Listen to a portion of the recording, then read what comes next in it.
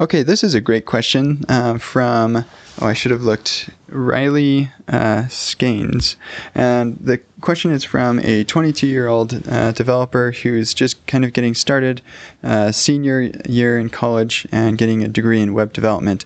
And he has some concerns about the things that he wants to work on, nobody is going to use, and the things that, like when he tries to make something that people will use, he gets stressed and it's not really very fun to him.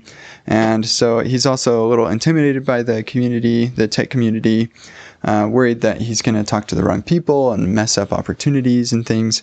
And just wondering if these feelings are normal, and if maybe like some ideas of how he could make a more positive contribution to the open source and web communities, or maybe if there's a different approach for him.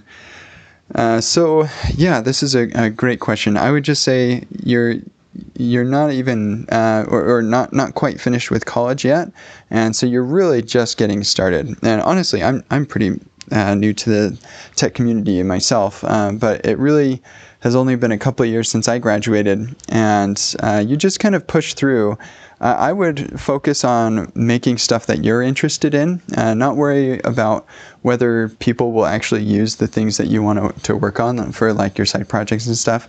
Now, naturally, you're going to need to get a job where people will pay you money so you can pay the bills and stuff, but for the stuff that you want to do, the stuff you're spending your time on your own, just focus on the stuff that makes you excited. And the reason for that, like you shouldn't care so much about whether people use it, is because you're going to learn a huge amount of useful information by building stuff that interests you. If you just try to build stuff that's interesting to other people, you won't be motivated. It will be stressful, as you say.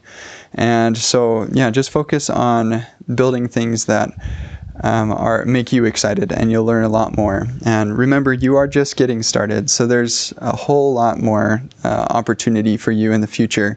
And if you keep pressing forward and work really hard, I'm confident that eventually you'll have good success in learning the things that you want to learn and making a good impact on the community.